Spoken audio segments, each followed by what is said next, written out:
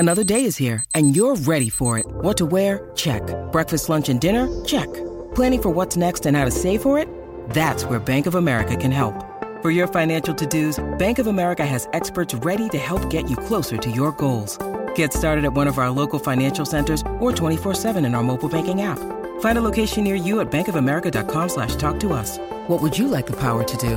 Mobile banking requires downloading the app and is only available for select devices. Message and data rates may apply. Bank of America N.A., member FDIC.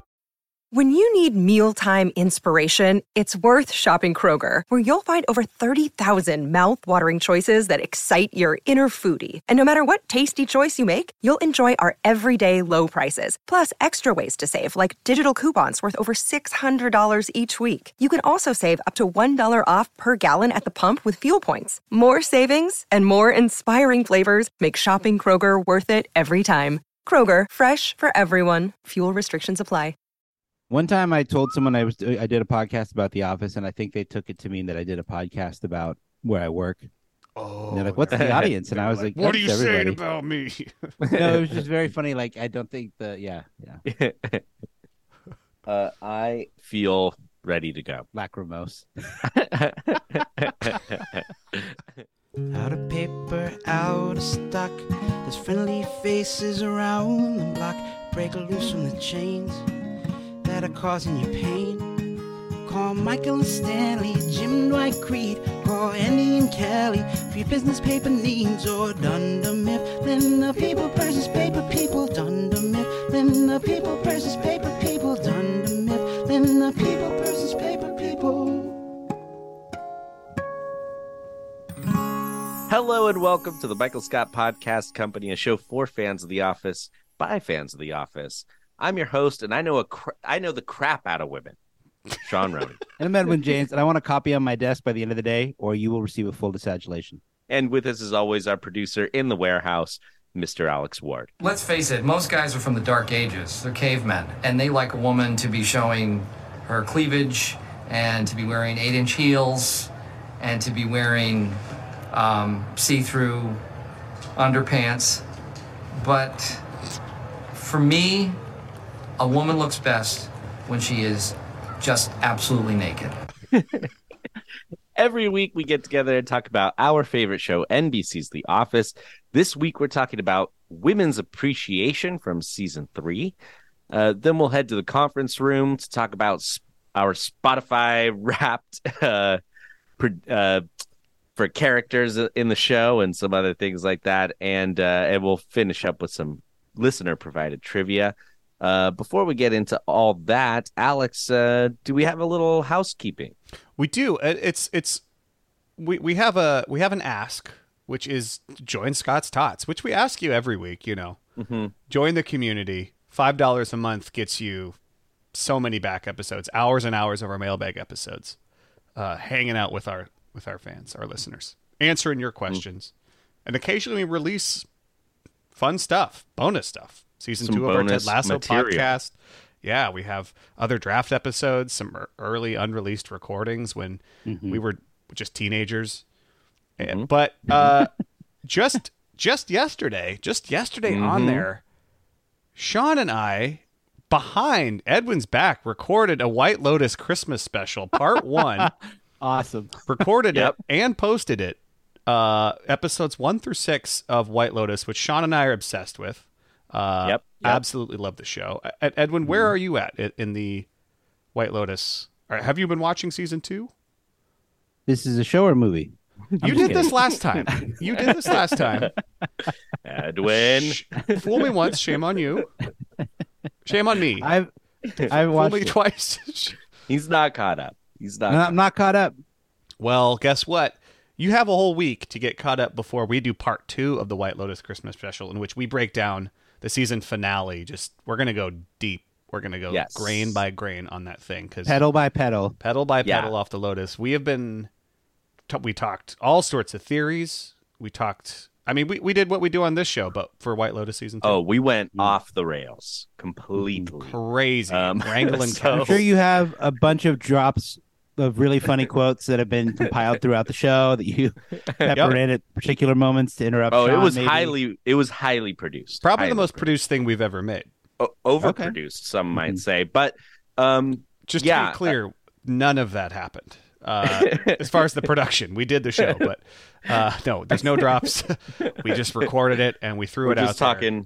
We're just talking White Lotus. This episode that you're listening to right now is coming out on Thursday. White Lotus comes out on Sunday, and then I think we'll try and drop another podcast on like Monday or Tuesday. Probably Monday evening, I'm guessing, because we'll run a record it Monday while keep it tight. We'll keep it tight while the Lotus is hot. But go ahead and join Patreon so that you can send us your questions or your own predictions, and be a part of it. And if you're watching White Lotus, you gotta hang out with us and check that out. Yes, if you like our Ted Lasso series, you'll like this. So Edwin, and please, if you catch up and see it, please join us for the season finale. Yeah, that's. I will respectfully decline. I'm just kidding. Alex and Sean told me they had a surprise housekeeping item up top, and what a delightful Christmas surprise. There you go. So no, I'll get caught up, and we'll dig into it. And I'm really glad that you use days of the week and not specific dates to keep things nice and ambiguous. But no, I will get up to speed. We'll watch it, and I'm really excited that we get to talk about another show in depth together. I think that's something we've wanted to do for a while. So I appreciate you guys taking the initiative there. If you haven't seen it, it's only 7 episodes this season. You don't even need to watch season 1. They're separate. You don't. It totally helps, don't. but you really, honestly, do not need to. You could just watch season 2. Mm-hmm. Season 2 has been amazing. Do I need to read the books first? Yes, it helps. You can watch you can read the graphic novels that they also have. There are no books. Anyways, join us on Patreon if you're a fan of White Lotus, or if you need more MSPC content. You also get ad-free episodes. You get to help us donate. You get a bunch of it's all there. Go check it out. Mm-hmm. Thanks to our tots for supporting the show. Okay, let's get into today's topic, which is Women's Appreciation, Season 3, Episode 22. It aired on May 3rd, 2007. It was written by Gene Stupnitsky and Lee Eisenberg and directed by Tucker Gates. Edwin, why did we pick Women's Appreciation for this week? Well, I think one other thing that comes from our Patreon is we put out it asked for episode topic ideas or things that people wanted to hear, and I believe it was Gen V who suggested that we talk about this episode. So we wanted to, first of all, thank you for listening and supporting, and then also I thought it's a great episode for us to dip back into, to go into season 3 and talk about another single episode. This is a very unique episode, just I think in the sheer amount of cringe, and we'll get into all of that here in just a second. We could do a cringe draft just from this episode. Just from this episode. Yeah, man, what a classic. Michael Scott is just a full-on offensive idiot who somehow still seems to just mean well and be slightly endearing, even for the women he is offending the entire episode. He does 6 fireable things throughout this episode, at least? Probably more, but I mean, this is it really is. And the thing, I mean, rewatching this, but in the Superfan cut, obviously a lot more jokes in there, but I mean, just to kind of set the wider context of this episode, I mean, this is coming in right at the end of season 3. There's only 2 episodes after this. There's Beach Games and The Job, both of which are heavily focused on Jim and Karen, the Jim, Karen, Pam love triangle. And this episode sneakily is not but it lays. It's very nuanced and subtle, but a lot of this is about Jim and Pam and Karen. And we see a lot of looks. And it's kind of crazy because nothing directly happens between the 3 of them throughout this episode. But we do get a lot of glances. We get the way that Karen and Pam are kind of these opposing advice for Michael throughout this entire episode is very emblematic of where Jim and Karen are as well, of sort of like, is that the right person or not? And the way they kind of tug of war over what Michael should do feels like it's actually about Jim and Karen. That's a good point. I agree. There's a weight to that, it being so understated, layered in through dialogue or advice that they give to Michael, that gives it a weight and a presence that I think maybe doesn't exist in the later seasons of the show in the exact same way. I mean, this is, it's like it's Jim and Pam, so there's like this very foundational relationship within the show, and at this point in the show, there's so much that is not being said and not being expressed by these three characters, and I think it's also pretty strong that Jim himself is not necessarily involved in a lot of these scenes. But I agree. A very, very kind of a subtle undercurrent within this episode, which is so dominated by Michael's I don't know, train of thought. Everything idiocy. about him. Yeah. Before we get into all of Michael's buffoonery for this episode, let's start with what a great cold open for this episode. So simple, so clean. Dwight, Dwight, Yes, it is. I can Dwight still just smell it. It's pure. Dwight just serves Jim a demerit, and Jim serves him back. Full disagulate. It's just classic Jim and Dwight. There's just nothing. It's harmless. It's just a charming back and forth. They're making up terms. Jim's meeting his eye line. That's what goes on. There are periods in the show where Jim is Dwight's superior in terms of the office hierarchy, and That is Jim correct. clearly doesn't care about that most of the time, but Dwight obviously does. You know, obsessing over assistant to the regional manager versus assistant regional manager, and Jim only plays that card occasionally. For example, when he's co-manager and he makes Dwight go back and forth between him and Michael, and or even in this season 3, the committee to plan parties. He's the one who has to step in and deem the committee valid.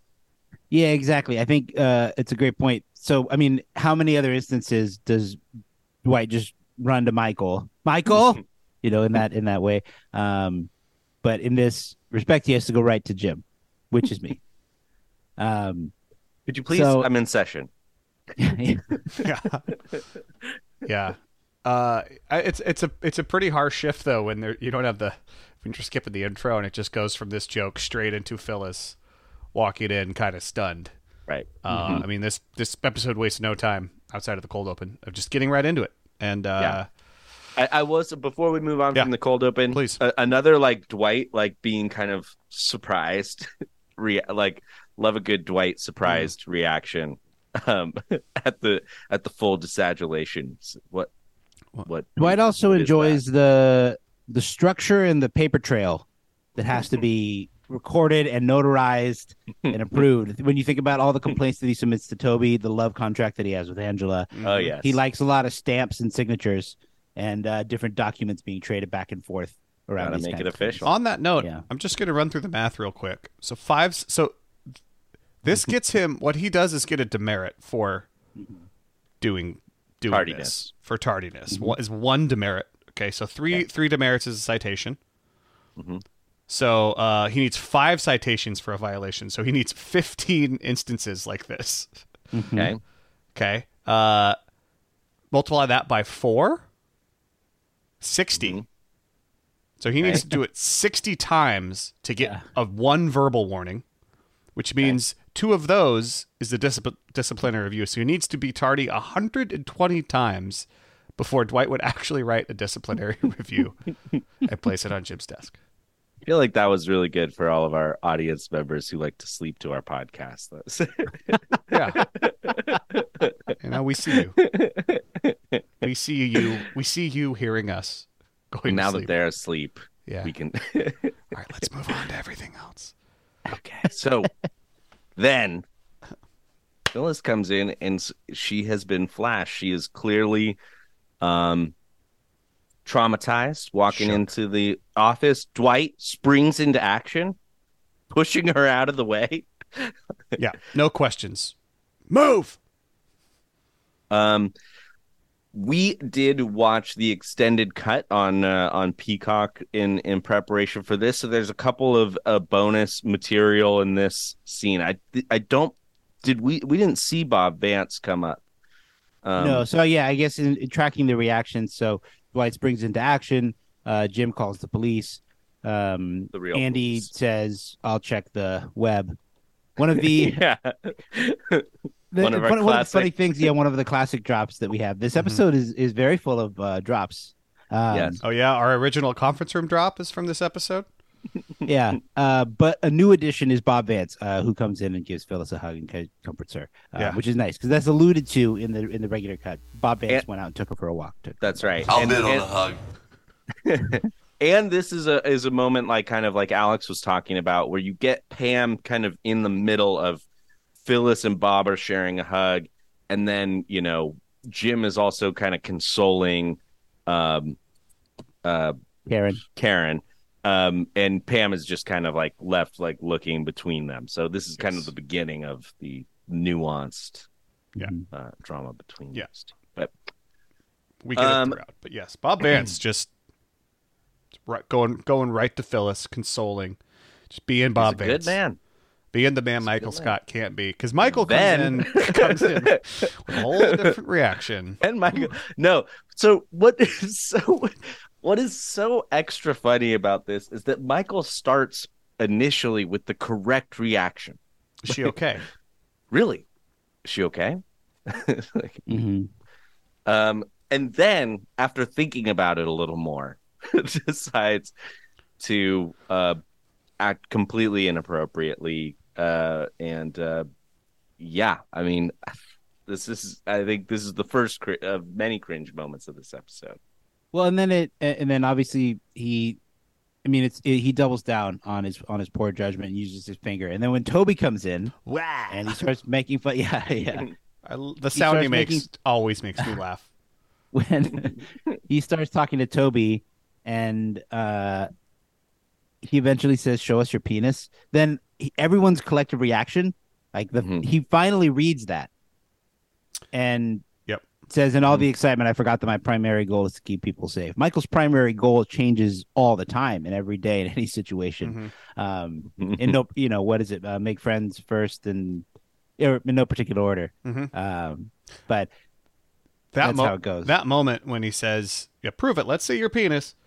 As that was coming out of my mouth, I knew that it was wrong. That is a great background. John Krasinski is fully breaking on camera, looking at the camera while he breaks under his hand. So obvious, but they had to leave it in. I thought they were going to finish that scene with a "That's what she said" from Michael. Because he just sets himself up so perfectly. But he looks right in the camera. He's clearly on his mind. I was like, he's got to say it, but he doesn't. But that whole exchange of Toby, boo. Watching that live with all my friends. This was like peak getting together in college to watch this. I was dying. I was laughing so hard because I guess I'm a little boy, and that kind of humor works on me. Yeah. I think it's important to note too that Dwight and Michael are not the only people who have an inappropriate reaction to this. We also get Creed saying that he's if that's flashing, lock him up. He's done this to people before. Definitely hanging brain. I might be with you and your mom at that moment, Alex, again. Because I know that you guys both don't like Creed very much. Me and my mom. Right? What? No, your mom doesn't like Kevin. I'm sorry. You leave my mom out of this episode, okay? Bonnie Ward is a saint. I will not have her name smeared. Or is it smear? I got a question for you. Before we leave this scene, because yes. Okay, well. Go ahead. Finish up. Sorry. I was just going to say that Angela also reacts by victim blaming Phyllis. You're a married woman. Yes, you're a married woman. Like, Jesus. Wow. When Jim's like, it's pretty funny when you think about it. Everyone's like, no. Okay, Michael, Masters of not Comedy. Jim. Or Michael, sorry. Masters of Comedy. A guy dropped his pants. You ever been to the circus? Do you think Michael was abused at the circus as a boy? Yeah. Did a clown, something was like, no, this is what we do at a circus, and did something to Michael, and that's part of the reason he's a little messed up about all this stuff. Maybe that's the reason that he is what he is. A guy dropped his pants. Have you ever been to the circus? What? What? Like a clown? I get maybe a clown's suspenders popping off and the I think that's what. Yeah, it's probably what he means, but just saying. That's different than a guy showing his penis. That's all I'm saying. Yes, yeah. Anyway, yes, Michael's job to keep the women safe. And we learn about foliage in that moment as well.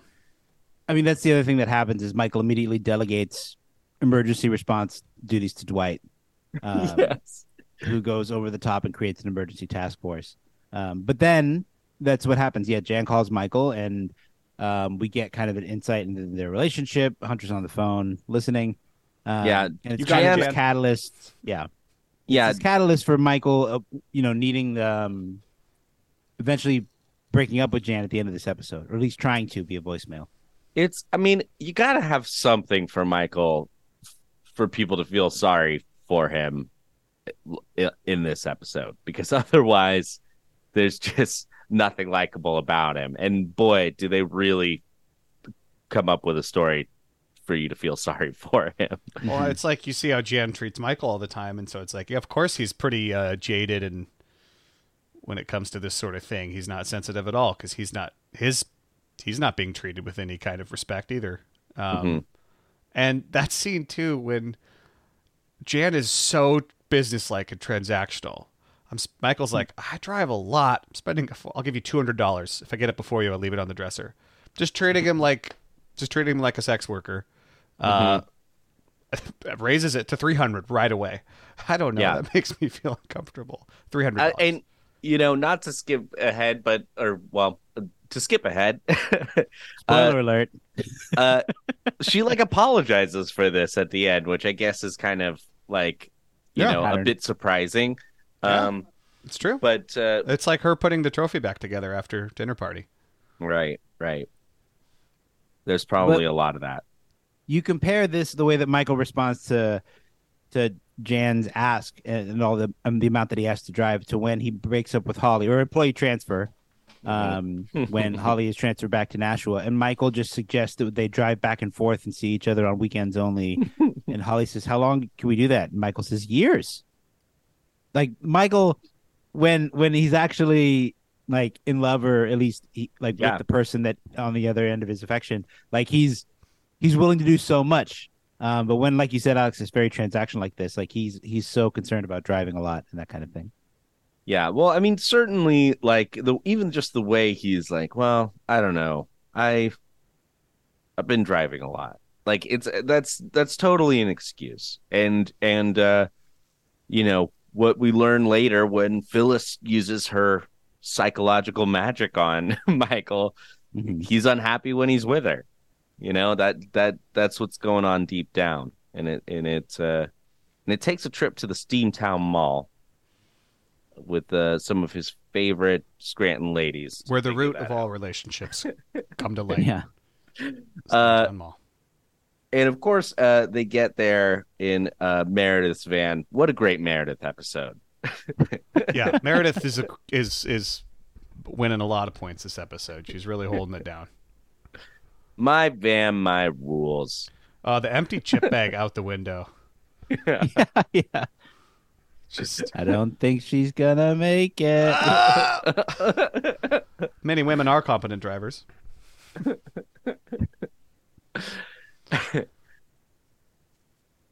Yeah, I mean, it would just be so uncomfortable to be driving a lot of your coworkers and to get into an accident like that in a parking lot.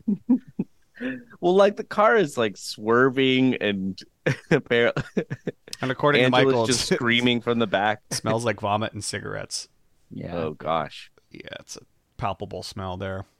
Yeah, I know what that a lot of what time that is van spent in smells that like. van. Not that I know vomit and cigarettes. I just mean that van Meredith has. It's you've got a ride, or someone, your kid, or it's that there's a certain smell that's just no bueno.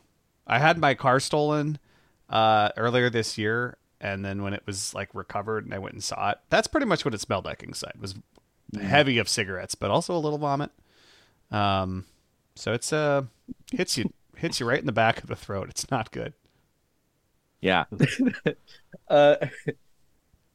Before everyone leaves for the mall, of course, we get Dwight launching his investigation. We got to go back to this because, again, these are some of the greatest lines in the entire series, back to back. I mean, Dwight suggests that he's going to install floodlights in the parking lot. Now, I know what you're thinking. Won't that just shed more light on the penises? And then, of course, finally, calling Phyllis phallus. Sorry, I have penises on the brain. Man, the writers must have just been like, everyone must have gone home early that day when they came up with that joke. Nailed it. Phallus. Like, we didn't even know that we were going to use that joke when we picked her name. And the first that was okay, go ahead. No, you. There's a blooper where Dwight is trying to, or Rainn Wilson, I should say, is trying to get through that line, and everybody's laughing, and the scene is clearly not going to make it, and it's clearly going to be a cut. And Steve Carell turns to him and says, "Why do you keep going?" Yeah, because he's like trying to find his way through the line. Yeah. Everyone in the they're all laughing in the room. But yeah, Dwight's investigations. The first thing he does actually is bring a folder full of dick pics to Michael to look over, and says there's several penises. I'd love Phyllis to run her eyes over, see if we can catch this pervert. And it's just like, just guys jumping in to fix this right away without any thought as to like what the actual issue that's going on is. Dwight slips a Polaroid of his own junk in there. So I guess we're led to believe. Do you think that's by accident, or you think it's a control? He's like, I need one more in there. We're like one short. I think that's what you call it. Yeah. And it's like, if she picks mine, I know she's lying. Right. Exactly. Well, it couldn't have been that penis. Both Michael and Dwight spring into action in their own sort of unique ways that is indicative of their personalities. Dwight goes into this full-on protection mode, protection that becomes vengeance almost. Rather 1,000 innocent men run free than one guilty man, or excuse me, rather 1,000 innocent men are locked up than one guilty person runs free. And like his security measures are so over the top and are clearly tailored around Angela and her presence. And then Michael, on the other hand, goes all the way into becoming this sort of trying to portray himself as this women's right activist, and really like trying to portray that he's this, paragon of emotional intelligence and like understanding and knowing the crap out of women. It's so self-centered and like about him demonstrating his own sort of virtue to everyone. But it's just so. I mean, the things that Michael says, they hold the conference room meeting, and Michael is just spewing sexism, and Karen is at one point, Michael is like, look at, models. Like, do women really look that way? No, they don't. Even the hot ones are not as skinny in real life or something like that. And Pam is just like, Pam does one of these like, oh my God, is anyone hearing this? Finally, Karen stands up and says, stands up to Michael. Stands up to Michael and says, "You're being extremely misogynistic," and he just takes that as a huge compliment. Thank you. Thank you. He's like, it means you're being sexist. He's like, no, it means I'm being misogynistic. What do you think he thinks that word means? I don't. I think he thinks it means like gentlemanly. Mm-hmm.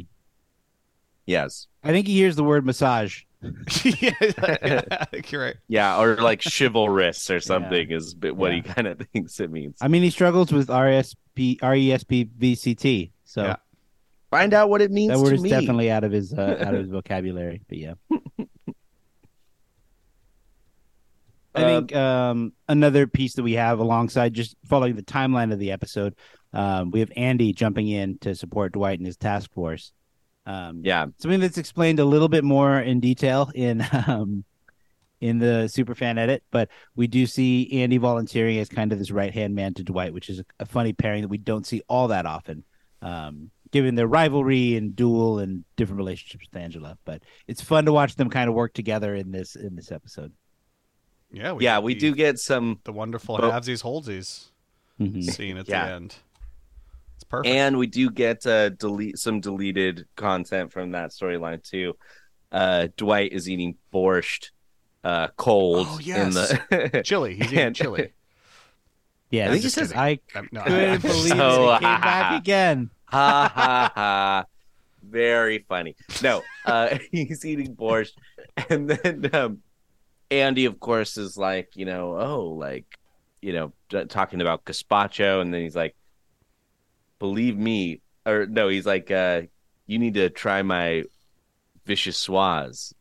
And he's like, stop trying to. He's like, I will never be your vichyssoise. Yeah. That exchange. So it's in the super fan cut, a deleted scene, but Or I need to make you, right? Yeah. Andy says, you know what else is served cold? Gazpacho. I'm establishing a mutual love of cold soups. And then the way that Dwight just kind of responds to Andy's advances of friendship is very funny. It's very different from Michael when Andy also puts on that full court press, but he says, I need to make you my vichyssoise.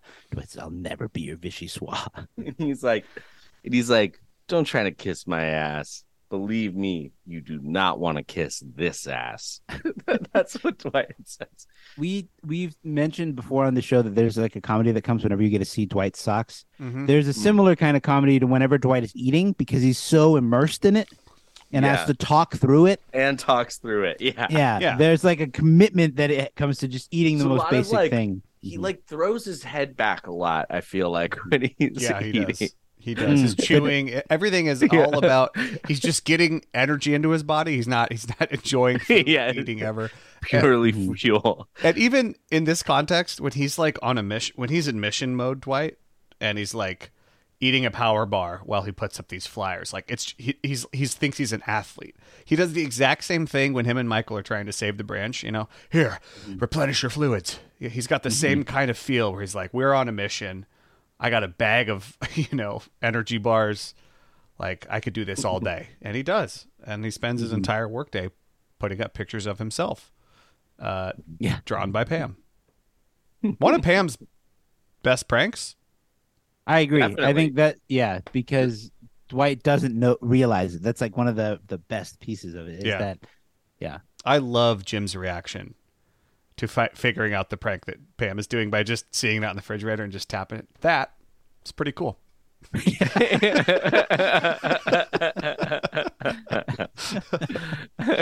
This man, I love that it just says this man is a pervert.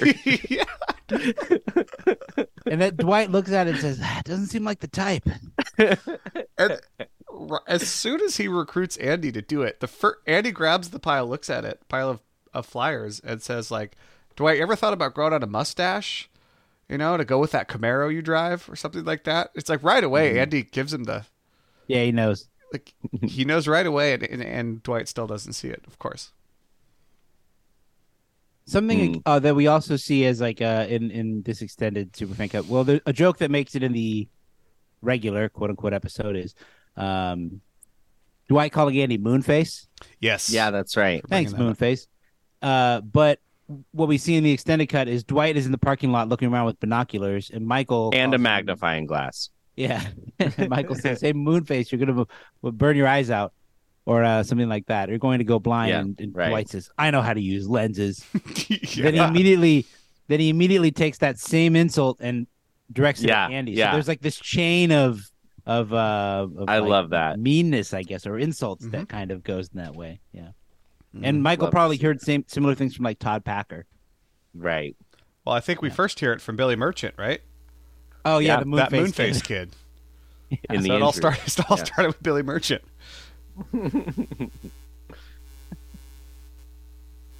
Well, so Let me then stop we get you right there. Okay. And leave.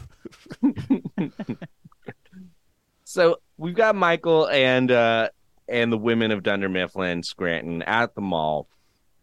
Everyone's sitting around having lemonades. Which, by the way, they go to the mall because of what Michael brings them into the conference room, and Angela basically says, this is not work talk. Like, we should not be talking about this here. Right. Angela's actually very good at that. She is, yes. And Michael's like, you're right. It's this, we're in a very masculine environment, this office, right? So we need to go somewhere else. We'll go to the mall. And clearly he's like, what's the first place a woman would want to go? How about the mall? Kelly is immediately excited. I love the camera panning to Kelly in that moment is perfect. And I love that everyone else is like, Karen is like, yeah, I would definitely be offended, but I actually do have a lot of stuff in my car that I need to return. So everyone just kind of goes along with it. Yep. Pam needs new hand towels. Mm-hmm. That's like a funny dynamic in this episode is that everyone they all kind of agree it's offensive, but they're like, I need to go anyway. Like there's a convenience element which is kind of funny built into at it. any point. We're still getting out of work to go. Yeah, just I guess I'll go to the mall. Wander around. I mean that is a theme, right? Especially expressed by like Jim and Pam, where it's something to the extent of yes, this is annoying and a huge waste of time and often offensive to any number of communities, but at least we get out of work or something like that. Yeah. That's always the most important thing. Or like when Pam falls asleep on Jim's shoulder, good day. Yeah. And right away too, we get Angela does not like the mall because she gets made fun of for having to shop in kids stores, junior sections, and large a store for large colonial dolls. Which is funny. I love the way she shouts that line.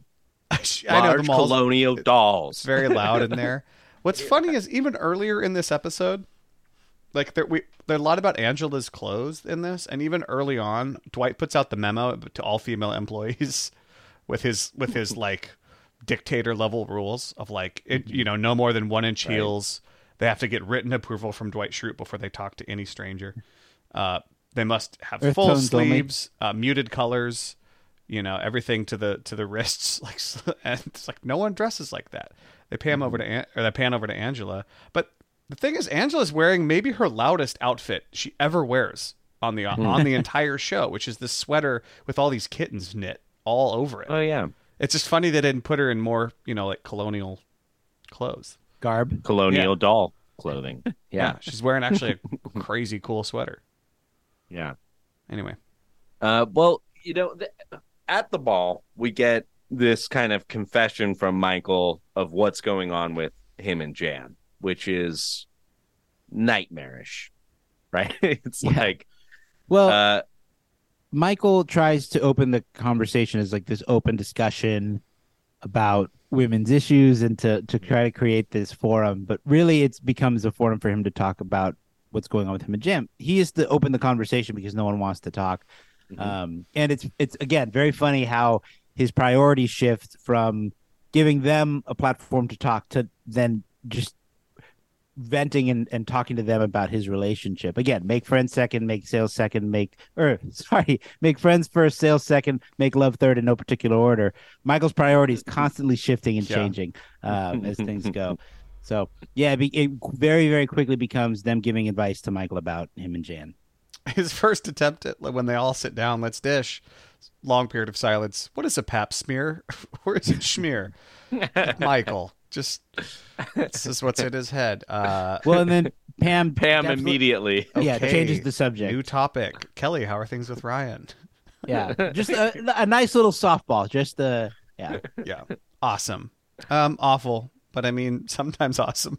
Is Kelly's response. But yeah, they talk about the role play. They get into Michael and Jan are videotaping their sex, as we see later in Dinner Party. It's still happening. They watch it back immediately after, so that she can Jan watches it with her therapist. Yikes. Who, not healthy behavior, as Karen wisely points out. I'm going to say even Jan's apology at the end of this episode does not make up for any of that. Yeah, but Michael's trying his best to sort of normalize it. He's not seeing all their signs. I mean, he does eventually, but he's saying, "Nah, she's fooling around. It's a woman thing." I guess. I love it. He's like, she's just fooling around. She's just fooling around. Well, Michael, who so desperately needs therapy, this is like the one moment where he actually gets to talk about his relationship and talks about how he can't. His struggles with it. I mean, he talks about how do you feel about role play, and then he talks about how he can't seem to get into wearing the schoolgirl outfit. And there's like these very oh my god kind of moments where Michael is actually being honest and talking about his relationship with Jan, and Michael, who is and it doesn't change. for quite a while. Is so obsessed with image, and he's so obsessed with the fact that Jan is beautiful and smart, and hot, and that's who he should be with because of that. It takes them making him run through this list and being honest, and for him to realize I'm unhappy when I'm with her. He has to say that back to himself to realize it. Yeah, and you're talking about Michael desperately needing therapy. I mean, it takes 5 minutes for him to break out in tears about Jan, like right when they just press him for a little bit. What am I going to do about Jan? You guys. This guy really needs therapy. So go to BetterHelp /Scott. No, I don't know. I don't remember the code anymore. That's probably that's the code. It's got to be something like that. And I love to post having a eureka moment, Michael, where everything's good again. Like in this one where he's eating frozen yogurt after he comes to the realization he wants to break up with Jan. I cannot believe yogurt has no calories. Like, no one said it has no calories. He's just in a really good mood, and he's just like, he does this a lot where he just like get a little sugar in him. He's like, I fixed all my problems. We're good. That is so true. Like the second that somebody validates how he's feeling and says like, you know, you should like break up with her, he's just like, yes. And then it's like, he's not even thinking about, he doesn't even care about how he's going to have to actually go through this breakup and how she's going to be really upset. Yeah, I do love that. I mean, he never considers what actually he needs to do. It's just, he's just constantly how he feels in the present moment, and that's it. And then, of course, immediately decides that he needs to reward everyone for helping him with this realization by buying them something at Victoria's Secret. This scene with him and Angela. Can I get you a bustier? Like thong, panties, or thong, G-string, T-back. Get a nice bra, padded bra, see-through, push-up, lace, thigh-high, bustier, any. Just, you know what? I would love to buy you a fresh set of underwear. It's another line that really delivers a ridiculous blooper. Oh, God. Where Angela Kinsey just says, it's so gross. He's like Santa would like to buy you. Santa wants to buy you a pair of panties, little girl. That's what he said. I think that's what he says. I don't know. The fact that he uses the same cadence when he says bra back to back always gets me. I think that line delivery is so funny. A nice bra, padded bra. I just like that.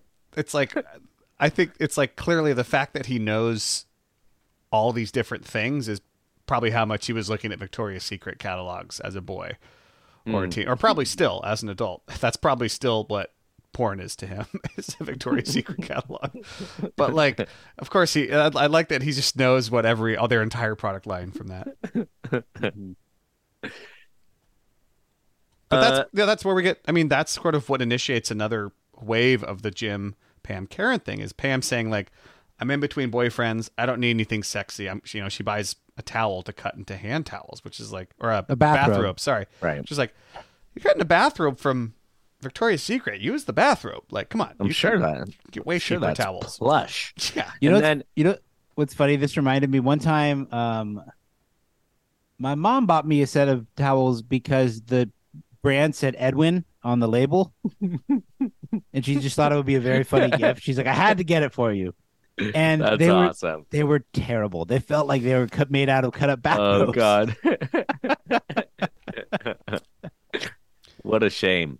Speaking of that, I was in Japan and took a picture in front of the Edwin Jeans store.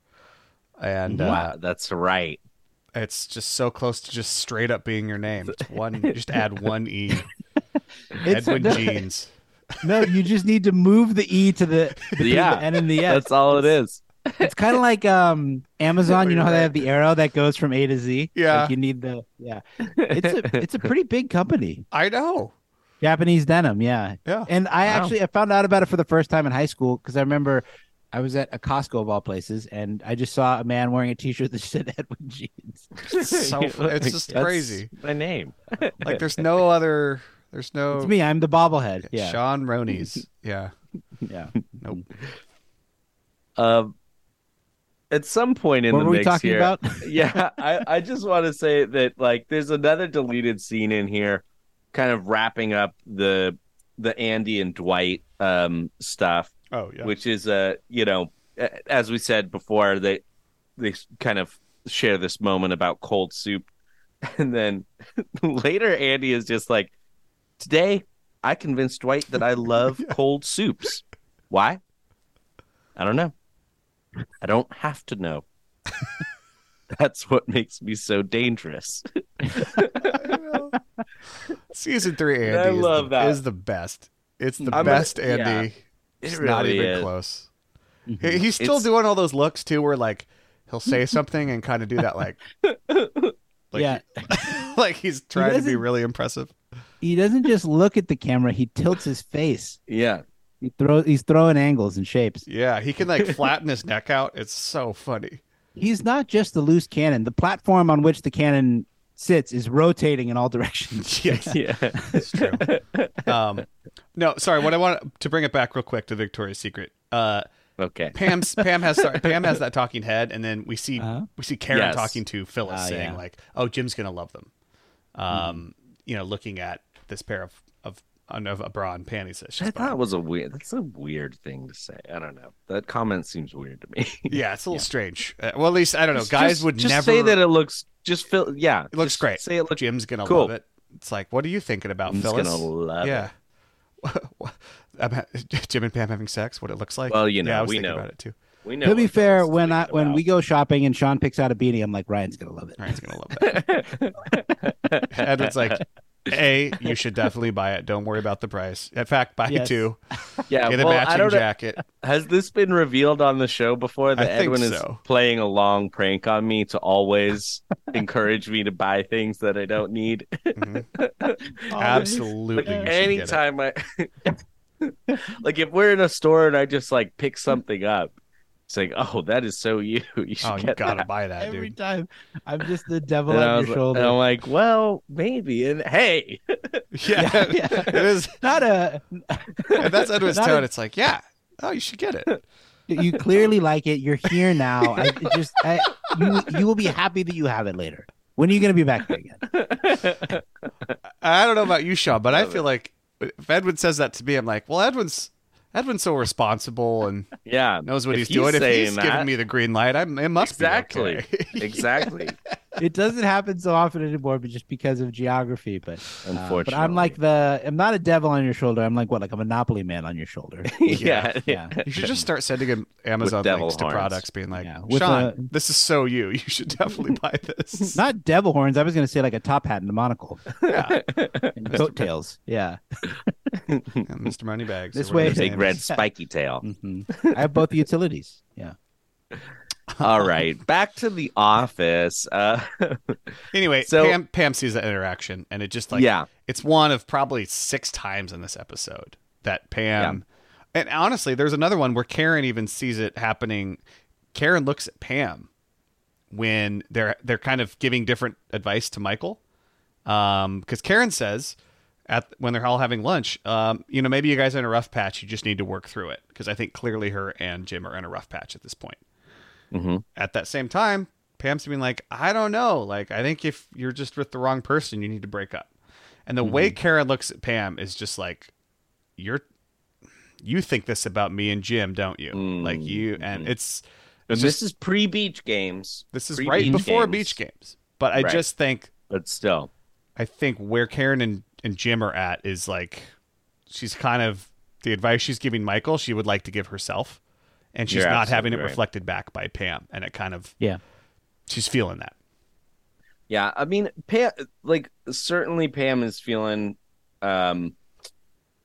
pretty down this episode ever since the beginning when we see that moment, her looking at Karen and Jim hugging. She's feeling pretty low, it seems like. But she has a moment where she regains some confidence when she changes the tire on Meredith's car, using the bathrobe that she just got when Michael, the man, doesn't know how to change a tire. And this is kind of a turning point for Pam for the rest of the season, I think, because we do get beach games after this, and then her confronting Karen again after that. Yeah, it's a progression that happens, excuse me, all throughout the season, and it begins with the fact that in the season opener that she's called out for marriage with Roy, and I think it's something that she grows over the course of the season that leads into that beach games episode. Michael, when he talks about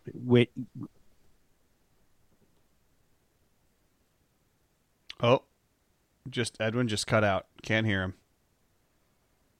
him. His mic cut out.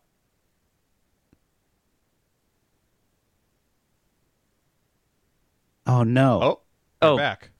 I'm back. Okay, go ahead. Sorry. Restart that thought, perhaps? Yeah. Sure. Okay. You want me to clap? It's a seasonal progression from Pam. We see it at the very beginning when she's called off her marriage or engagement with Roy, and just her growth as a character over the season to feel more empowered is something that is just really nice to see. It's like genuine character development that happens over the course of the season. I feel like we talk about things being earned, and I feel like that's one thing that is very earned over the course of the season. And this is one of those moments or one of those episodes where she changes the tire. She feels good about herself. Michael even says later when he's talking about wishes, he wishes for Pam courage. And that's something that Pam exhibits in the Beach Games episode. So it's part of the overall seasonal arc for Pam, which I think is done really well in this season and in this episode. Go ahead. Okay, thank you. One other thing, when they get back to the office and Michael is prepared to break up with Jan and he's trying to call her, Pam says, "Good luck, Michael." And Karen says, "Okay, remember, be strong." Again, just kind of their different, not approaches, but just showing them kind of in, like, they're not the same character. They're not the same person. They can be very opposed. Not that sums up their characters, but just they come at it from different angles. They give different advice for Michael. I do love as soon as Michael's like, voicemail. She's like, "Don't leave a message." Like, Pam knows right away. This is not a good idea.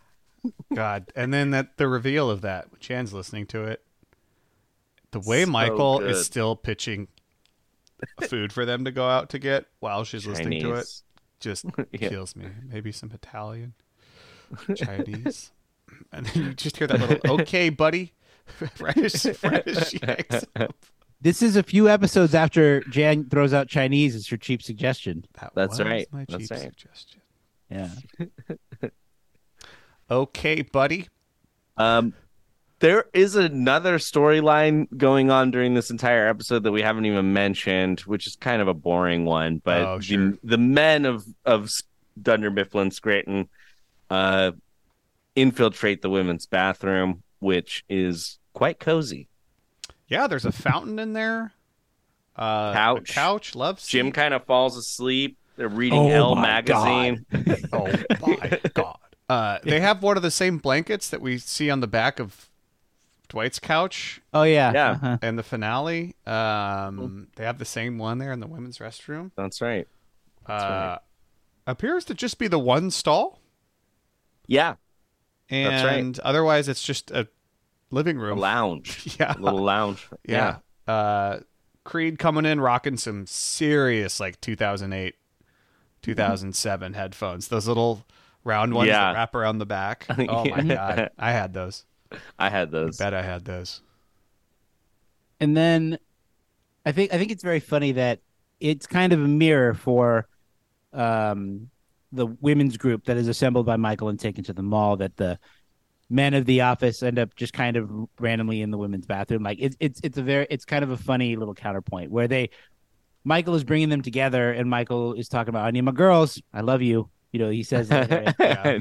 And in the men's or in the women's restroom, they're kind of like, "We hang out an appropriate amount of time." Like, they don't have that shared camaraderie. You know? Yeah. I love the way Toby's just flipping through that magazine. It's funny. Mm-hmm.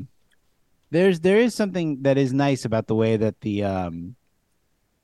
like at the mall that like Phyllis and Pam and Karen are so free to give Michael advice, even though he's been so offensive pretty much the entire time. I think there's an element of them knowing Michael and knowing that he needs a lot of help. Like what Phyllis says, he has a lot of problems and he's stupid. So they kind of know about Michael in that way. Or when in the merger, when Michael is doing all these things and or earlier in the season, I should say, and is he always like this? Sometimes he brings more costumes. Yeah. So there's this element of writing out the Michael storm that I think a lot of the characters kind of have, and they even give him relationship advice. And I think there's an element of that too, kind of shared between Phyllis and Pam, where they're in the room and Dwight has appointed Pam to try to take a sketch, which leads to the drawing. But Phyllis says, "I didn't really get a good look," and Pam says, "It's okay. I don't feel like answering phones." Like they're just kind of there for each other, Yeah. Or Pam is there for Phyllis, I should say. Yeah. And it's like they get to see that Michael's clearly in kind of an emotionally abusive relationship. And once you see that in someone, it's just hard to still feel one-sided about someone when you see what's happening. I mean, but kind of much in the same way in Garden Party, where they hear on the baby monitor of Andy's dad talking to Andy and just being like, oh gosh, like everything about Andy, there it is. Like you heard what just happened. That's kind of, I feel like what all the women are getting with hearing about Jan in this. And then it ends with this mirror trick that somehow Dwight falls for in the ladies' restroom with the mirror, mustache drawn on the mirror, rather. Another great iconic moment from the series. And one that reminds me of our time at Lady Justice in Colorado. Oh, good shout out. Shout out to Allison and Kate. They drew the mustache on all the bathroom windows. Oh yeah, or on all the bathroom mirrors. The bathroom windows. Sorry, super weird. So if somebody were looking in the window, they would have the mustache on them. Super strange choice, but hey, it's weird to have windows in the bathroom, but it's fun to have Dwight yell for Pam instead of Michael. Pam! Yeah. You don't get a lot of that. It's a big one. That's good. Yep. I think speaking of Dwight, one thing that I wanted to touch on is just the way that Dwight, in his sort of investigative, protective fury, removes all the bananas from the break room, and then he's immediately eating them. Yeah. Again, being full focused on eating them. Yeah. Tension. So funny. And again, just talks with his mouth full. They're action figures. They're worth more than your car. Yeah.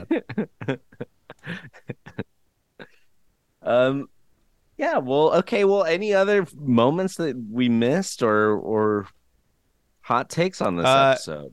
Just from the extended scene, the deleted scene about Jan obviously pushing Michael to read the Wall Street Journal, and he's saying he doesn't like the cartoons because it's like, this one just says Mel Karmazin.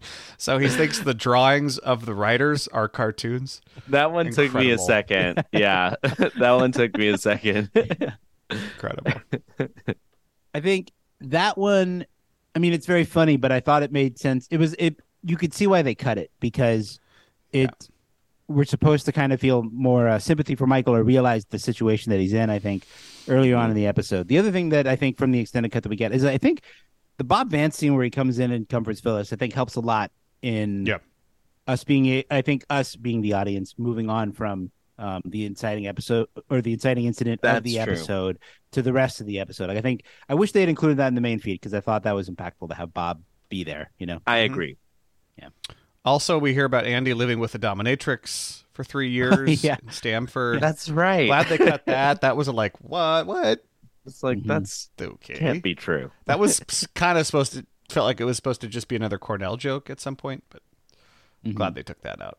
And then, most of the stuff they cut was all Andy and Dwight stuff. And anyway, I think too, just broadly speaking, is that having watched the series so many times and rewatched all these episodes many times, it's very easy to kind of get desensitized to all the things that Michael does. And then I think kind of rewatching it again for, like, not fresh eyes, but rewatching it as an isolated episode, not in maybe when you're watching the whole series and you're watching episodes consecutively or something like that, or it's on in the background, you're listening to it because we've seen it or listened to it however many times. I think rewatching this episode was pretty jarring as far as and even by The Office's standards, I think this one really stood out as like just a lot of very uncomfortable things.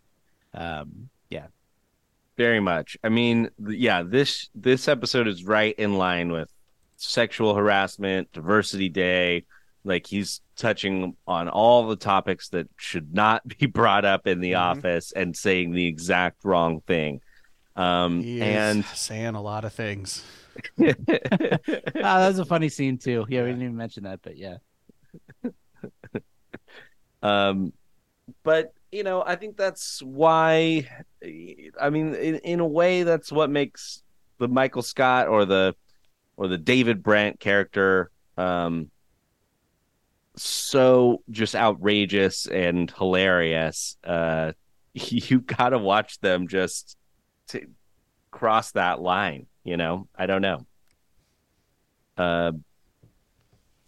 But yeah, anyways, great episode for Michael Scott. A big part of the Michael Scott experience. Well, let's take a quick break and meet back up in the conference room. Hey, it's Kaylee Cuoco for Priceline. Ready to go to your happy place for a happy price? Well, why didn't you say so? Just download the Priceline app right now and save up to 60% on hotels. So whether it's Cousin Kevin's Kazoo Concert in Kansas City, go Kevin, or Becky's Bachelorette Bash in Bermuda, you never have to miss a trip ever again. So download the Priceline app today. Your savings are waiting. Go to your happy place for a happy price. Go to your happy price, Priceline. All right, you know what? That's it. Conference room, 5 minutes. This week's conference room is prompted from an email by Nami, a friend of the show, patron of the show. Thank you for listening and supporting us. She wrote in with submitting her Spotify Wrapped, where we were, I think, her number one show for the year, and the minutes count is pretty amazing. I think you guys have the email in front of you, do? Yeah. She says, once again, I'm submitting my minutes in hopes for a shout out. I do fall asleep to your podcast every night, but I set a sleep timer so that it doesn't play all night. She has 103,000 minutes, or 103,469 minutes. Nice. Which is almost 72 full days of playing the podcast. I listen to every new episode the day it drops. During the rest of the week, I re-listen to old episodes. Thank you so much to Nami. Yeah. That's amazing. Mm-hmm. But let's put it out there. If you beat that, if you beat 103,000, beat it, Oscar. So obviously, Spotify Wrapped is kind of a fun thing that happens at the end of the year, and I'm always kind of surprised when it happens because I always think that we're not actually at the end of the year. It's a little early. Yes, and we were able to post a few things on our Instagram story, but I'm sure we missed a ton of people who posted, or a few people at the very least. So apologies for that, and thank you again for those who not only shared it to their story, but also just for listening to us all year. It means a lot, and it's not a competition, but I do want you to compete. do compete. And the prize is a yogurt lid on some paper clips. But no, thank you so much for spending that much time with us, Nami. Shout out to you. And I think this, I thought, would be a fun conversation starter for Spotify Wrapped itself and how we think The Office would do their Spotify Wrapped. Maybe, I mean, it might be easy to go. It might be too easy to go like, what would be the top artists on Michael, Jim, Pam, Dwight, whomever. Right. But maybe I'm thinking more about their listening habits. Like, I think, for example, Michael is the kind of person to be in a mood and listen to one song on repeat for like several hours. Oh, yes, definitely. Yeah. Definitely.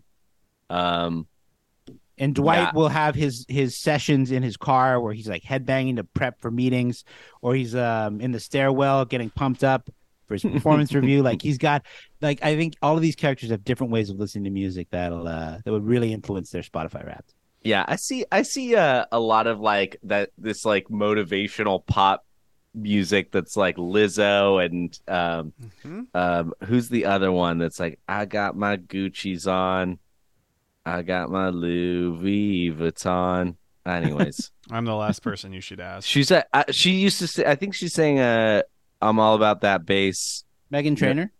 Megan Trainor. Yeah. I could see it like it's all those songs like on repeat. 72 full days of Lizzo. For Michael? Yeah, exactly. Yeah. Mm-hmm. Michael is very much into pop music, whatever's kind of new and yeah.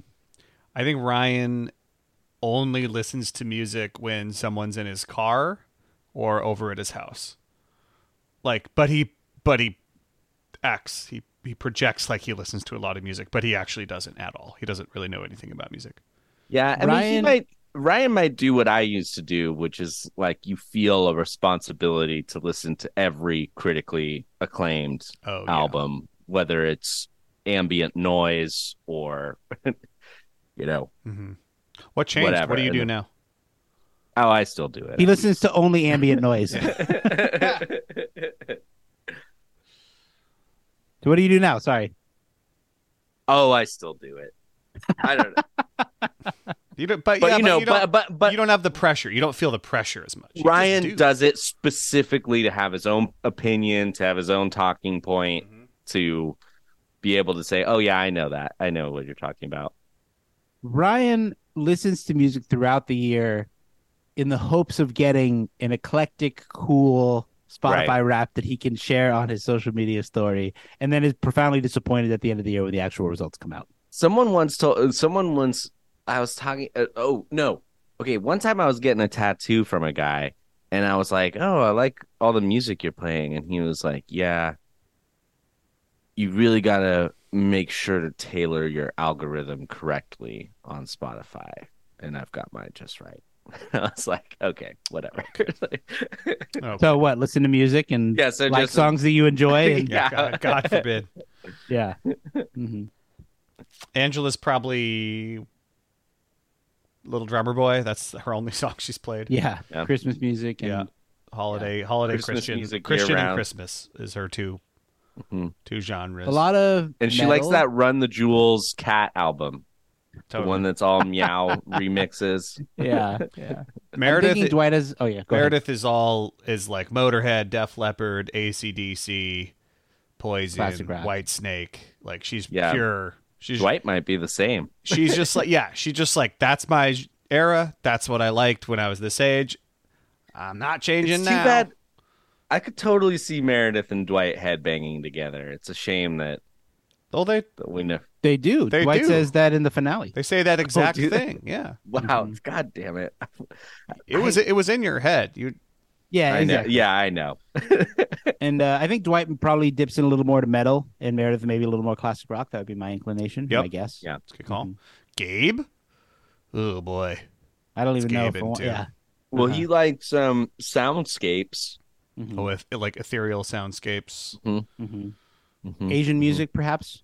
I think, horror, Japanese music. It's like Japanese ambient music, and then just like crazy horror, weird, like soundtracks to horror movies. That's what he listens to. Well, there is like horror electronic, like clipping. That one band that we like, Alex. Yeah, which is the get that work, make that work. Yeah. I mean, they're like a horror like. No. Yes. No, not at all. Yes. How much clipping have you listened to outside of that song? All of it. It is Yes, they have a whole song about this woman who like eats men and like in graphic detail. And then they got another one about it. Okay, all right. It is. It is. I really hope you won't be clipping that out of this episode because that was a fantastic exchange. They're such like experimental like artists with the sound. Like they do so much cool stuff. But it is like it's spooky. No, it's got like a horror element to it. Anyways, you're right. There's elements. They would be into that. I just don't think that would be anywhere on like their genre. Whatever. Yeah. What is the soundtrack of the Unsettling that accompanies the cinema of the Unsettling? Yeah. Right. Yeah. I imagine Jim still listens to a lot of indie rock from the 2010s. Totally. From like 2005 to 2015. He's Jim's like era and Wilco. Yeah, he loves like Arcade Fire. He loves Arcade Fire for sure. Yeah. Yep. I mean, that's the T-shirt that he puts CC in during the christening. That's right. Yeah. That's right. He went through a Damien Rice phase, but didn't tell anyone. Florence in the Machine. Yeah. That's very much Jim. I think. Whose Spotify raps would you want to listen to the most? Clipping is an American experimental hip hop group. Okay. Great. Oh, wait. Glad that's settled. Clipping reimagines horrorcore. Okay. Yeah, horrorcore. An That's absurdist hip hop subgenre. Mm-hmm. Okay. Industrial hip hop. Okay, it's all over the place. Like we got to throw it all out. There's nothing there for us. This place would be good for some clipping. What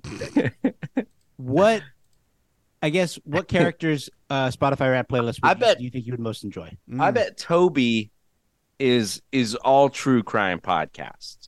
Audiobooks, yeah, stuff like that. So I'm definitely going to dive into what he has been listening to.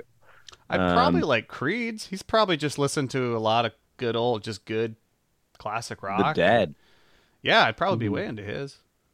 I think maybe for me, Daryl. Smooth, mellow, soulful. Daryl's probably got a lot of great, soul R&B on there. Yeah. I don't, dude. My rap, like this year, I was into a lot of Tell me about specific types of like horrorcore. Well, a lot of horrorcore. There's a lot of like a new wave of like country type music that I listened to a ton of this year. Not like pop country or anything, but like a lot of Coulter Wall. I listened to a lot of him, like some Orville Peck. What are they called? The cactus blossoms. Is that what they're called? Nopales. Sounds nice. Yeah, very good. Yeah, a lot of that stuff was all over my rap too. That sounds good. I got to listen to Cactus Blossom. What about you, Edwin? What's on your... Spotify Raps is good. I think it's always it's never really a surprise. You know, you can kind of tell what you're super into. I think broadly speaking, I like a lot of modern like funk, jazz, neo soul kind of stuff. That's like normally where my tastes go. So Corey Wong. Is normally at the top of the list. I don't think he was top of the artist this year, but a Wolfpack was on mine, not a Wolfpack. There you go. Yeah. That's what we're talking about. And then also, new Wolfpack coming soon. They've been dropping some new music. But I always find that the music that you listen to when you work out on Spotify always tips the rap results in a way that isn't actually indicative of like what your favorite music is. Like that's always the thing where it's like your top song's like, well, kind of. I mean, the song I listen to the most, like LCD Sound System will never be out of my Wrapped like artists because they're just like so many things in my life. I'm just like, I'm going to put on some LCD Sound System. They're always going to be there. And the Beatles are always top 3. They're always going to be there for me. Just how it is. Yeah, John? I got a lot of hyper pop on my Spotify Wrapped. 100 Gex, is that what that is? 100 Gex. There's this rapper 454 that I really have been loving all of his stuff, which actually was an album from a couple of years ago. I've been into this guy Meat Computer. I listened to a lot of Meat Computer this year. But my number one song, and I love this song so much, is Let's Kick His Ass by Father and Zach Fox. Oh, you told me about this band. Yeah. Zach Fox is a great hip-hop artist, right? Yeah. Awesome hip-hop artist. Very funny. And Let's Kick His Ass is like such a good song. Nice. And then listen to it. And then Toro y Moi was my number one artist for the year, though. Nice. Which is pretty often because that's such, to me, his music, you can just put it on anywhere for anyone at any time. It's always appropriate. My number one song was Traveler's Paradise by the Cactus Blossoms. There you go. There you go. Well, thank you again for Nami for sending in that email, and for everyone for listening and sharing their Spotify Wrapped, and also for listening to us throughout the year. It's pretty amazing. If we were at the top of your Spotify Wrapped, no matter how many minutes you have, thank you. We love you. If we were even in the top 5 on your Wrapped, thank you. It's awesome. It's great. Number 1 or not? No. Number 1 in our hearts. Yeah. Well, fellas, you want to wrap it there? Speaking of Wrapped. It's a little late here. We did go a little long talking about the episode. We'll save our trivia for next week. But if you have trivia that you would like to send in, email us, mspodcastcompany@gmail.com. You can also call us and leave us a message, 503-694-9314. Definitely got a voicemail episode coming up before the end of the year, right? I would say. Hashtag voice bag. Let's get it. Call us. We're on Facebook and Instagram. We got a website, michaelscottpod.com. And of course, we're on patreon.com/michaelscott. You heard it all before. There's the White Lotus Christmas podcast up there right now. So please join us for that. The podcast has nothing to do with Christmas. It's just close to Christmas time. It doesn't have white in it, so it's White Lotus Christmas. There you go. Yeah, you get it. They get it. They get it. You know. Tell you what, though, I'm gonna have a little Christmas cocktail when we record our next one. Tell you that much. Ooh. A portion of those Patreon funds go to the Thurgood Marshall College Fund. So very special thank you to our patrons. Thank you for supporting the show. We couldn't do it without you, for real. Special thanks to Ryan Lloyd, who designs all of our artwork. And this episode was recorded over video chat. Thank you for listening. Thank you for hanging out with us. For sending us your Spotify Wrapped, for listening to us, and just spending time with us throughout the year, especially as we get into the end of the year and the holidays. I know we say thank you every single week, but it just means a lot. It's a joy that we get to keep doing this, and that we get to I think share our friendship and share our love of the show with everybody week over week is pretty incredible. So thank you. Take care. Stay safe. We'll see you next week. Pippity Poppy, give me the solid. Yes, sir. Show us your penis. Want to take me home. I know who I want to take me home. Take me home. Oh. You know what? Fine. I try to start fun traditions for you guys, but if you don't want to sing, no traditions. Closing time.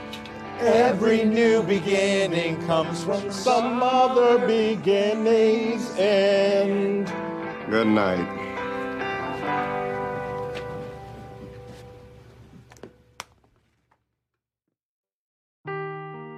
Seeking the truth never gets old. Introducing June's Journey, the free-to-play mobile game that will immerse you in a thrilling murder mystery.